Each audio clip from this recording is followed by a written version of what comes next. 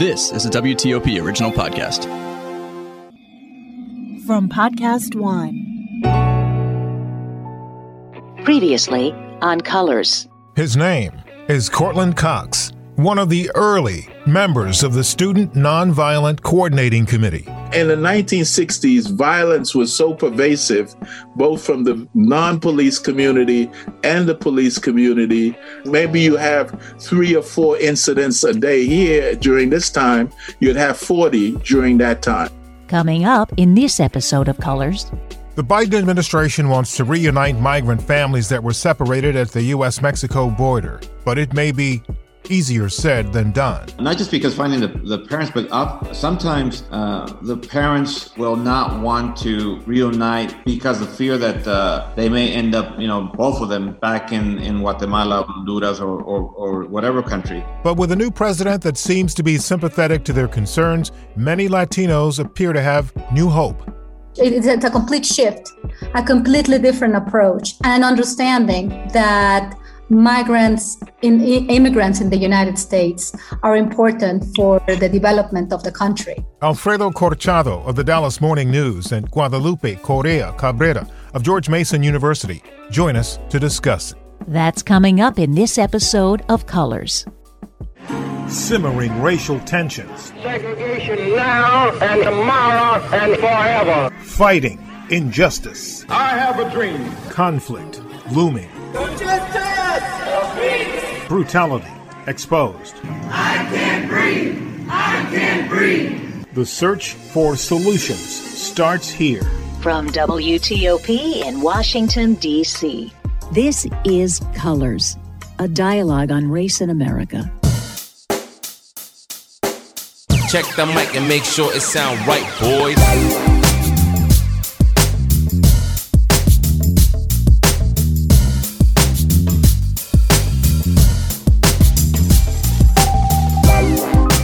I'm Chris Core, and I'm white. I'm JJ Green, and I'm black. And this is Colors. Well, Chris, this is one of those shows that we've been waiting for a while. It's a long time coming, but I'm so happy it's finally here. We have 2 great folks here to talk to us about immigration, to talk to us about Latin America, to talk to us about American history, to talk to us about the current situation in the U.S. as it relates to its relationship with Latin America. First is Guadalupe Correa Cabrera. She is an associate professor at the Schar School of Policy and Government at George Mason University. Guadalupe, welcome. Thank you very much for the invitation. Very glad to be here. Okay. Alfredo Corchado Jimenez is an award-winning Mexican-American journalist and author who's covered Mexico for a long time and currently is the Mexico City bureau chief for the Dallas Morning News. Alfredo, welcome. Thank you, Chris. Thank you, JJ. First thing I'd like to do is to get your thoughts both about President Biden versus President Trump. Guadalupe, what are your thoughts? Well, some days after the inauguration, even the first day of the inauguration, we were able to see that there was a completely different discourse, completely different rhetoric that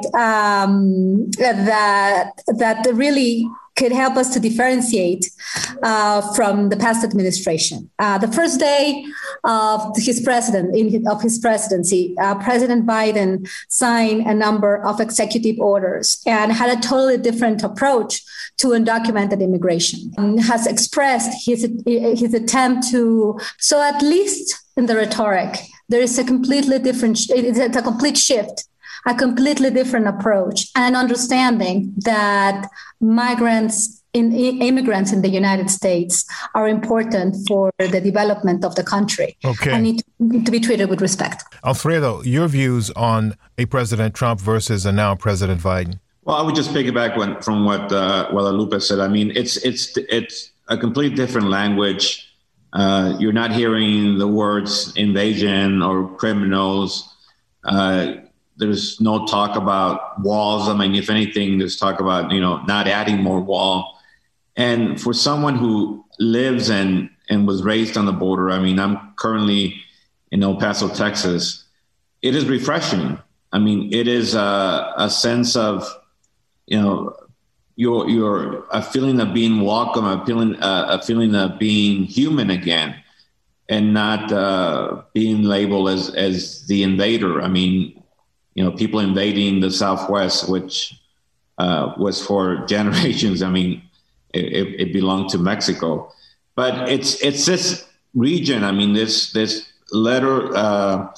corner of the world where these two countries come together, where these worlds come together, and it can either be a place of division or a place of harmony, a place of building bridges or a place of building walls. So since January the 20th, I mean, there has been a different feeling, but also a sense of, what's to come in the post-Trump era. I mean, how do we get back to a normal life? And I think it's a little too early to predict when that will happen. If I could ask a question, Alfredo, so President Donald Trump, candidate Trump, began his campaign talking about Mexico sending their worst people across the border and rapists and robbers and all that stuff he said. Obviously, that rang a chord with an awful lot of Americans because that's how he kicked off his campaign, and he ended up winning. Why do you think that hit such a chord in America? Because I think it spoke to the inherent racism that's there in many Americans. Not all Americans. Obviously, my father wouldn't have picked this country to come to if he believed that. But I think there's a segment of the population that that's fearful of the unknown, that fears people coming from the South or other parts of the world. I mean, I came as a 6-year-old kid from Mexico, not wanting to come to the United States. I mean, I was happy in Mexico. I thought I had the best life. My father would send money from remittances weekly, if not twice a month. And we lived great. So coming here and seeing that and living that, especially seeing it firsthand on August 3rd, 2019, when the white gunmen from North Texas came to El Paso, came to the border to kill, in his words, Mexicans, because he wanted to stop the Hispanic invasion of Texas. I mean, I think that was probably the most awful, tragic moment that I feel I ever lived as a human being and as a reporter who's covered these two countries for over 25 years. I mean, that was the moment that I looked around and I thought, I know it's a podcast, but I thought, what the America? How do we fit in? And what about the sweat that people like my father left in the fields of California and the West Texas to try to make sure people had enough food, enough wine to drink? I mean, it's the two faces of America that I think as immigrants, as the others, we constantly try to find a way of belonging, try to find a way to fitting in. The reason I ask that is because I wonder how different this experience is compared to the plight of immigrants forever who've been coming to the United States, because there were times that there was prejudice against Germans, Poles, Italians, Swedes, pretty much you name it. If you weren't from England, more or less, well, they were against the Irish too. So there's always been, at the beginning of immigration, there's always been some hostility toward the new people in town. And I wonder if this is any different than the American story that goes back, a couple of hundred years from when immigrants started to come into the United States. There were people that felt threatened. Do you think this is different? Can I say something here? Sure. Can I opine and then throw it to our guest? Sure. The question to me is, who is they?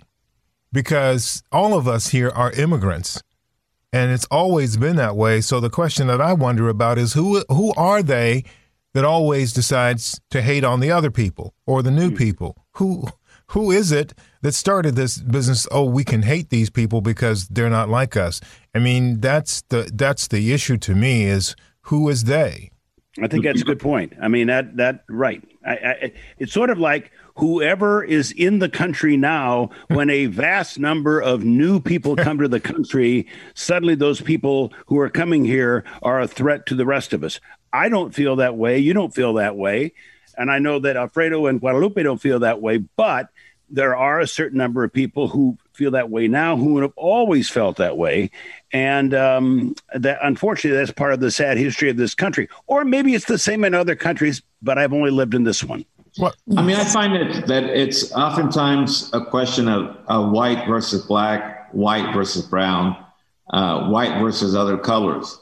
That's been my experience. And I think that's why the border has always been so special to so many people. And I think it's different from when you compare it to other countries, whether Europe or Eastern Europe, because Mexico will always be here.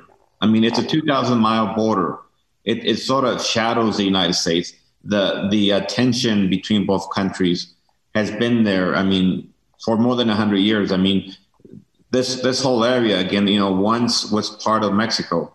And I think Americans, in this case, Texans, never really forget that. I mean, that cloud always hangs. Will Mexicans take back the Southwest? Are too many of them coming? It's what we've known historically. America wants it both ways. I mean, America wants people to come in, do the cheap labor, do the work, do the hard work that Americans won't do. But when there are too many, or when there's an economic situation, a bad situation in the United States, it's time to kick them out, time to boot them out. Yeah. Guadalupe, you have written about this on numerous occasions, and you and I over the last year or so have talked about this almost at least once or twice a month, this very problem. Right. Exactly. Something that we haven't mentioned is the political utilization of these differences to attract votes, dividing and conquering. And Alfredo said something that is very important.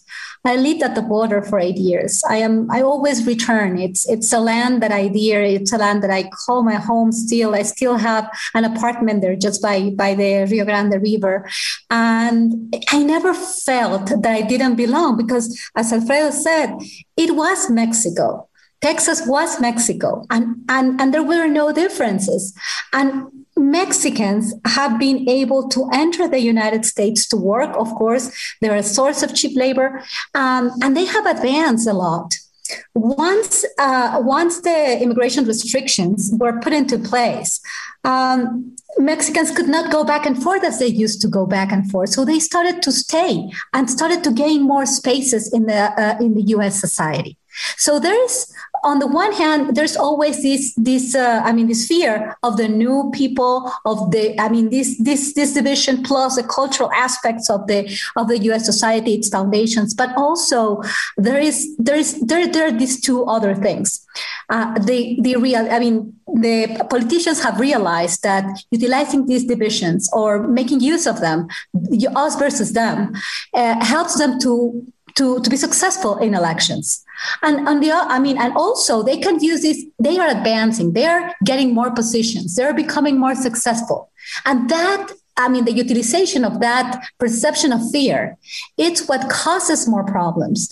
And I think that the political utilization of that perception of fear is what has caused so many divisions, and even people thinking that they have to exterminate those who don't belong to the land, or who are wanting to steal their jobs, or who will bring drugs and will kill your kids. It's a pity that it's about politics, but it's causing so many divisions. Well, and JJ, your opening question about what is the difference really can be summed up in this. The bust that President Biden chose to have on the desk behind him, the Resolute desk, has a bust of Cesar Chavez on it. Yes. So I think that was not accidental. I think that was sending a message. That bust was a real turning point. I mean, I remember watching the inauguration, and my parents were, safe distance, COVID guidelines. But when they saw that bus, they just cheered. And they both started crying because they knew at that moment there was a change. I mean, my mom and my father were members of the United Farm Workers Union. I mean, they were there with Cesar Chavez. And so for them, that moment was so symbolic. It was, as my mom said, it's like the dark, dark skies have opened up. Yeah, it certainly was the same. And I can recall, if you will permit me to say this, something similar when Barack Obama was elected. Being an African-American man, the identity of the recognition of what just happened or what might have just happened, was very similar to what you described. But I have a question for the two of you that I'd like to ask specifically, starting, I guess, with you, Alfredo, on this, because you wrote about this with your coworker, Diane Solis, for the Dallas Morning News. And you said reconstruction of the immigration system for a nation whose origin story is all about immigration will be a difficult process. I'm interested in what you meant by that. And if it's what I think it is, I'd like to hear from you as well, Guadalupe, about the difficult road ahead, specifically when you look at some of the elements we're facing, like those 500 plus children who were separated from their parents. I mean, I think the genie is out of the bottle. And I think putting genie back in the bottle will be very difficult. Just the word, immigration reform, or when you hear, Biden, it will be much more welcoming. The administration will be much more welcoming to immigrants. It rings true in places like El Paso and along the border, because I think people in general are welcoming. I mean, they don't forget their own story, that this is the story of America. You welcome people in. But I think the fear is that, what will it do?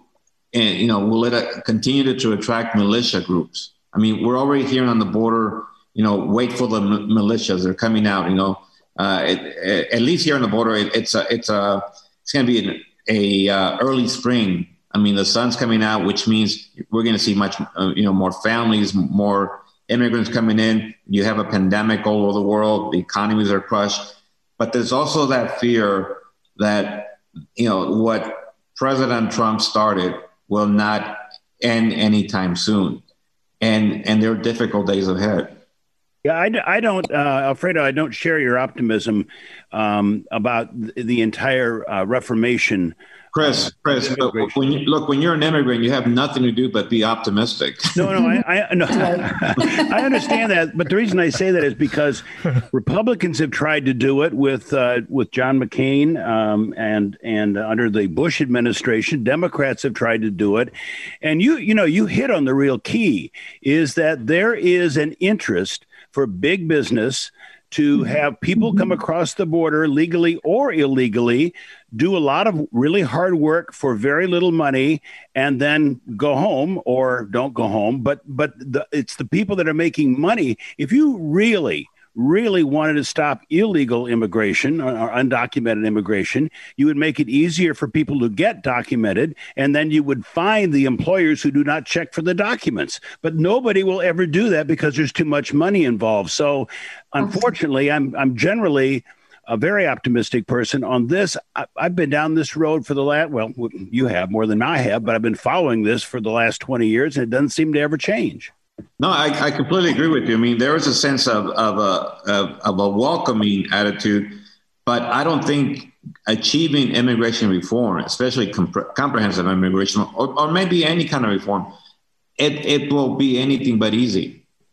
Absolutely. It's going to be difficult. And when I think Chris is right mentioning the economic forces behind this. And this is why comprehensive immigration reform has not passed. And the system is the way it is because it favors the big capital. And plus we have another aspect that goes against all attempts to change the system again in favor of a society that is more inclusive, more diverse, and that accepts and it's that recognizes equal pay for equal work of those who are not U.S. nationals. There's another important thing here: the divisions that were caused because of a very divisive rhetoric, because of like a discourse, initiated by the person at the White House. Many people right now have the sentiment that the migrants are others, that immigrants are people that are dangerous, and there is a very, very big fragmentation, polarization in the American society. So all attempts to try to pass these laws to reform the system is difficult to reform because it has to go through some institutional channels, and it's not going to happen tomorrow. The pandemic adds to these problems, but people who really reject undocumented immigrants, that have been fed by this negative rhetoric of many politicians in the country. This is going to also become a source that would go against what the system has planned and in a very successful way made people invisible, so you can really take advantage of cheap labor over and over again. And the possibility that people go to the streets and protest against pro-immigrant legislation or going back to what we had before the initiation of the Trump administration, they will be very, very difficult. And I think there will be a lot of people in the United States, unfortunately, that right now believe that immigrants are dangerous for the U.S. society. I'm also very negative, but I think that changing the rhetoric, changing the message, things will not change from tomorrow. But I believe that a different language, a different approach will probably heal us. It's not going to happen tomorrow, but things can change slowly, but they can change. So I have a question I'd like to ask before we run out of time of the two of you, and I alluded to it in the previous long-winded question, but I'll make it short this time. What about those children that have been separated from their families? Any chance, a remote chance, that they'll be reunited? Well, there's more than 500 children, and I know through talking to sources, I think they're really determined to do so, but it is going to be so difficult. Not just because finding the parents, but sometimes the parents will not want to reunite because of fear that they may end up, both of them back in Guatemala, Honduras, or whatever country. I think it's a difficult task ahead, but I sense that there's a real determination to get the work done. So what you're saying, what I hear you saying is that there may be a chance that some people, regardless of how difficult it is to be separated from their children, will not step into the light to be reunited because of what may happen as a result of that. Because of the fear, exactly. Guadalupe. Yes, it's going to be very difficult, and probably not all the children will find their parents, but there is a will. I am convinced that the current administration is really allocating resources to do this. As Alfredo explained, it's probably going to be difficult, and probably will not see all the children and all the parents united again. But I am hopeful that this is going to improve, and many will find their parents. Probably not the 100%, but this is a very important message as well. That if this is possible, that if there is a will, there is a way to reform the system, to change the system, to become fair and just, and create a world where if you give something, if immigrants give so much to America, that America will respond the same way. So I think it's possible. Probably not going to be. It's not going to be easy, and probably not everybody's going to find their parents or their children. But this is hope. This gives us hope in many ways. Beautifully put. Thank you two very much. It was very enlightening, very interesting, and very passionate, which of course is what we like on this podcast. Thank you, Chris. Thank you, JJ. Thank you, JJ. Thank you, Alfredo. Thank you, Chris. It has been a pleasure to be with all of you. It's a great pleasure to have all four of us here together talking about this. Thank you for being here. You're listening to Colors. I'm Dimitri Sotis, and I'm white, and I'm a journalist on the radio in Washington, D.C. Ever since the death of George Floyd, I've personally tried to educate myself a little more, including reading James Baldwin and watching a documentary film about him. And what I find moving, touching and disturbing all at the same time is that James Baldwin has not been with us for a number of decades now, but his writings and the videos and the speeches that I saw in that documentary resonate as much today as they did back then. And I think it's something that doing this Colors podcast you have seen over and over again, not to mention living a life as a black man in America, is these cyclical things where somebody who's been dead since the 80s, but who was fighting for racial injustice, is discussing the same kinds of things that we're discussing here in early 2021. I know that's a negative take on it, but I don't see the wheel rolling forward the way it should, and I wish I had the intellectual capacity to figure out how to change that, because I certainly would try to do my part if I could.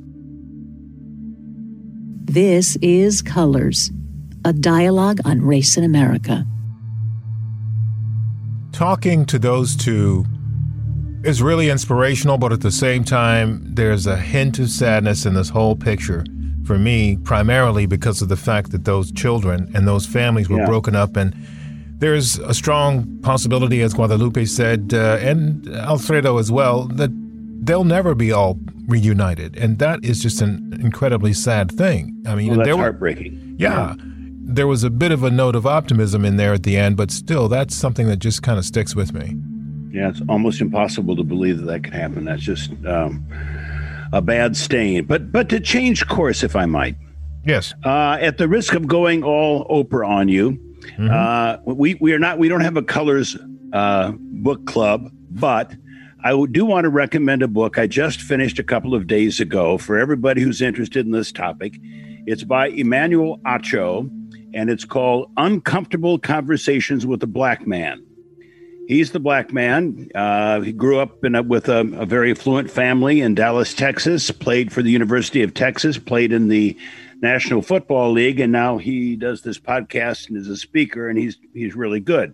But he wrote this book in a way that's very user-friendly, in that he breaks everything down and sort of, okay, now this is going to be uncomfortable, but here are things that we have to say.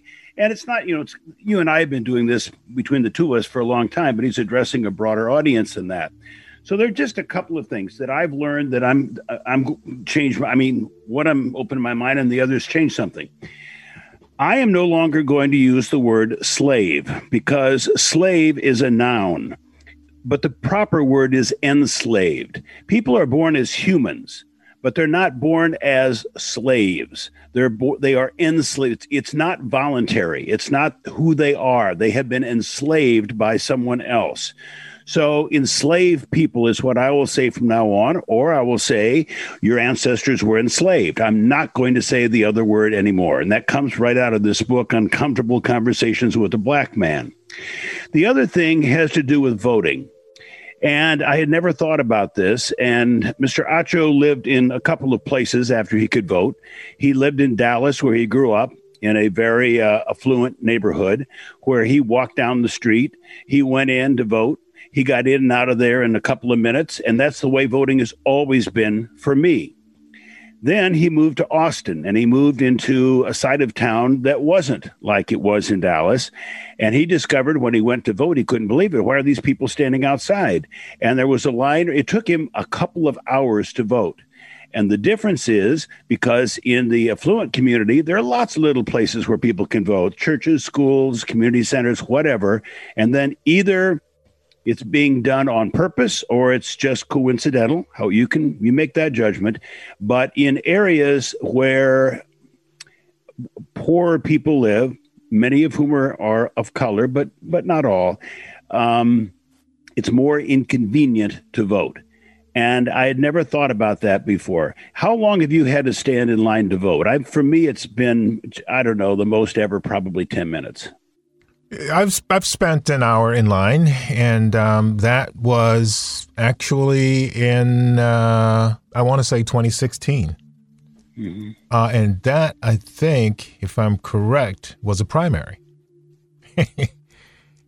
Well, anyway, so that's one of them. And so those are the two things. One, I'm going to use the word enslaved. The other is the convenience of voting places increases the size of the vote for obvious reasons. The other thing, and this is what I want to ask you about, because he points out a number of words or phrases that we have used without thinking about it. You and I have talked about some of them. But he brought up the term plantation shutters. And he said that brings back, the old plantations of the South and stuff. Sometimes, and you've said this before, JJ, sometimes a word is just a word. Does the term plantation shutters offend you? It depends on how it's used. And I think I've said this to you before. It depends on where and how it's used. And if it's used in a connotation that all of the supporting characters around it, the words, the intention of whatever it is that I'm listening to, and where it goes and why it's being directed at me, if it carries with it something that suggests to me either cerebrally or something from an intuition point of view that is negative, then I'm going to receive it as negative. But that's why I say sometimes it's just a word. Sometimes if I go into a store and I want to say, do you guys sell these plantation shutters? People are going to know what I mean. We all know what they look like. That the name itself, it doesn't carry with it any inherent harm, in my opinion. It's just a name that everybody knows what they look like. We could call them something else, I guess, if it's a big deal. But to me, it's like, okay, that was a stretch a little too far for me to fully understand. Well, I can understand why you feel that way. And you know what? I might agree with you in some circumstances. Words are just words in some cases. Names are just names in some cases. Remember the guy from Florida whose name was on the school and the school decided that they can't? Dixie.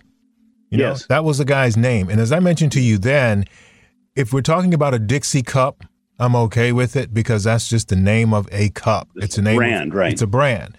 And if you're talking about something that is a style of something like a plantation, then look at the connotation of the plantation. And as an African-American man, I'm going to think twice about it, but I do understand why you might say it's just a word. It's just something we say.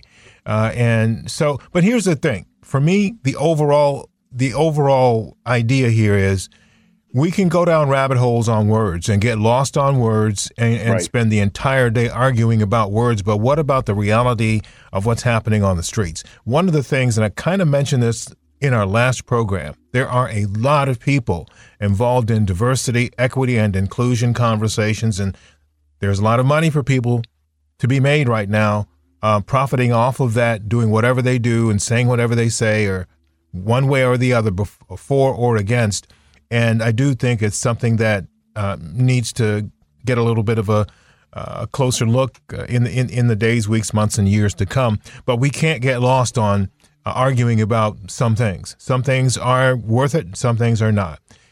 I agree. Here's what I want to throw at you today.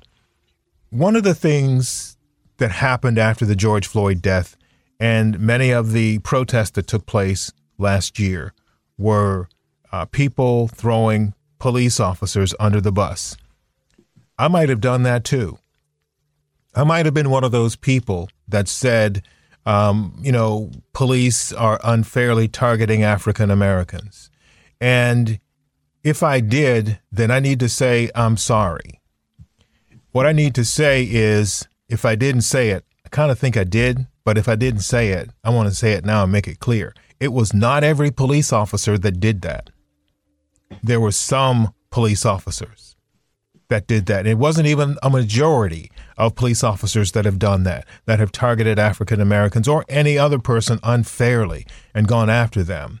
Because the reason I'm bringing this up right now is because a couple of days ago, maybe a week or so ago, I had a conversation with a police officer that was near my neighborhood who happened to be in the neighborhood because there have been some crime problems in that part of the neighborhood. So I was stopping to tell him something. He got out of his vehicle, he closed the door, he leaned on it, and he looked at me and basically said the equivalent of, "How dare you?" And it stunned me because I'm thinking, wow, why is he so hostile? He went on to explain, you people in the media, that's what he said, and politicians went overboard with this whole concept of police making life miserable for black and brown people. And he said that what's happened is, as a result of you doing that, a lot of governments have taken these knee-jerk actions that have put in place laws that essentially create loopholes for people that are looking to exploit you and the cops. And to be brief about it, what he said was, what's happening is you can arrest, in this particular state, a person for standing on the street and drinking a beer, but you can't arrest that same person for standing on the street and smoking a joint. And the problem with all of that is, and there are two things, politicians that have gone too far putting in place laws to protect black and brown people, but at the same time what they've done is handcuffed, no pun intended, the police whose mission it is to protect and serve those same black and brown people and all people. I mean, the effort is well-intentioned, but it needs some more study. It needs some tweaking. Loopholes need to be closed because there are people out there intent upon taking advantage of them. Some of these people who are doing that taunt the police, and many of the folks that are engaging in this particular neighborhood, shall we say, are causing problems for the neighbors. So now the police are unwilling to do anything beyond what the book says because they don't want to get the book thrown at them. Yeah, well, there's the yin and the yang of everything, and that F the police and defund the police and all that kind of stuff. There are consequences to using that kind of language. I don't think he were particularly hard on people, at least not on this podcast. In fact, I think I was the one we were talking about the officer who shot somebody who was inside the car 6 times in the back. And I don't remember, I don't know if the police officer was white or black. It doesn't really matter. I was just saying you don't shoot somebody who's inside a car. You're basically at arm's length and you shoot him 6 times. You don't really need to do that. And I was the one that got upset about that. Well, but you're right. I mean, God bless these people that go out and put their lives on the line every day. It's really dangerous work. Most of the time, most police officers don't have to shoot anybody in their whole entire career. Yeah. But they need to be ready to because they never know. Yeah. And it's so unfortunate that some who choose to look for situations, police officers, or create situations where they can shoot somebody and harm somebody, it's just unfortunate because what's happened is a lot of people have unfairly accused police officers who have done nothing wrong. Just guilt by association. And that can't be. And Jim Clyburn, who is the Democratic whip, and again, this is not a political show, who is an African-American, he's the third-ranking Democrat in the House of Representatives, said it himself. This whole idea of defunding the police is ridiculous. It cannot happen. It should not happen. And the idea of the conversation about defunding the police was just that. It was a conversation to talk about fixing some problems. And your friend and mine, too, Doug Gansler, the former state's attorney in Montgomery County in Maryland, said the idea here is to train police better. And that's really where that needs to go and continue to go. But I just need to make it clear. What's happened is a lot of police officers are angry because they were targeted. Their families have been targeted because of this rhetoric about all police officers are bad, and that is simply not true. And by the way, this lecture that I got came from an African-American police officer. Did you make up with him at the end? Yeah, we did. Good. But only after he calmed down. All right. Well, if you have any feedback for us on our podcast, we'd love to hear from you. Please write to us at thecolorspodcast@gmail.com. I'm JJ Green, and I'm black. I'm Chris Core, and I'm white. And this is Colors. Coming up in our next episode of Colors. I am a Korean adoptee who was raised and currently live in Harleysville, Pennsylvania, a suburb of Philadelphia. I grew up in a white family in a very white community. I have 2 sisters, but I was the only one who was adopted. While I didn't have many issues with this growing up, recently I allowed myself to recognize that both of my sisters married racist men. This is sad and disorienting, and has led me to really question what my sisters thought of me and the true nature of our relationships. The painful prospect of racism within a family. That's coming up in our next episode of Colors. As we go, special thanks to Dimitri Sotis, our colleague here at WTOP, for his reflections during African American History Month about how George Floyd's death and the late James Baldwin's counsel has helped him. Thanks to the legendary Cortland Cox for his counsel and connections. Thanks to the voice of Colors, Hillary Howard. Thank you, Mike Chikaitis, Julia Ziegler, Joel Oxley, Sean Anderson, Brennan Hazelton, Peggy Byard, Charles Height, Gina Bazemore, and Ann Core. And for the music, Jesse Gallagher, Cosmic, and Of Shane. And of course, most of all, a gigantic thank you to you for listening to us.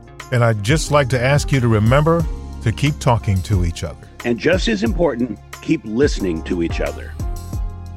You can subscribe to Colors on Apple, Spotify, Podcast One, or wherever you get your podcasts. This is Colors, a dialogue on race in America.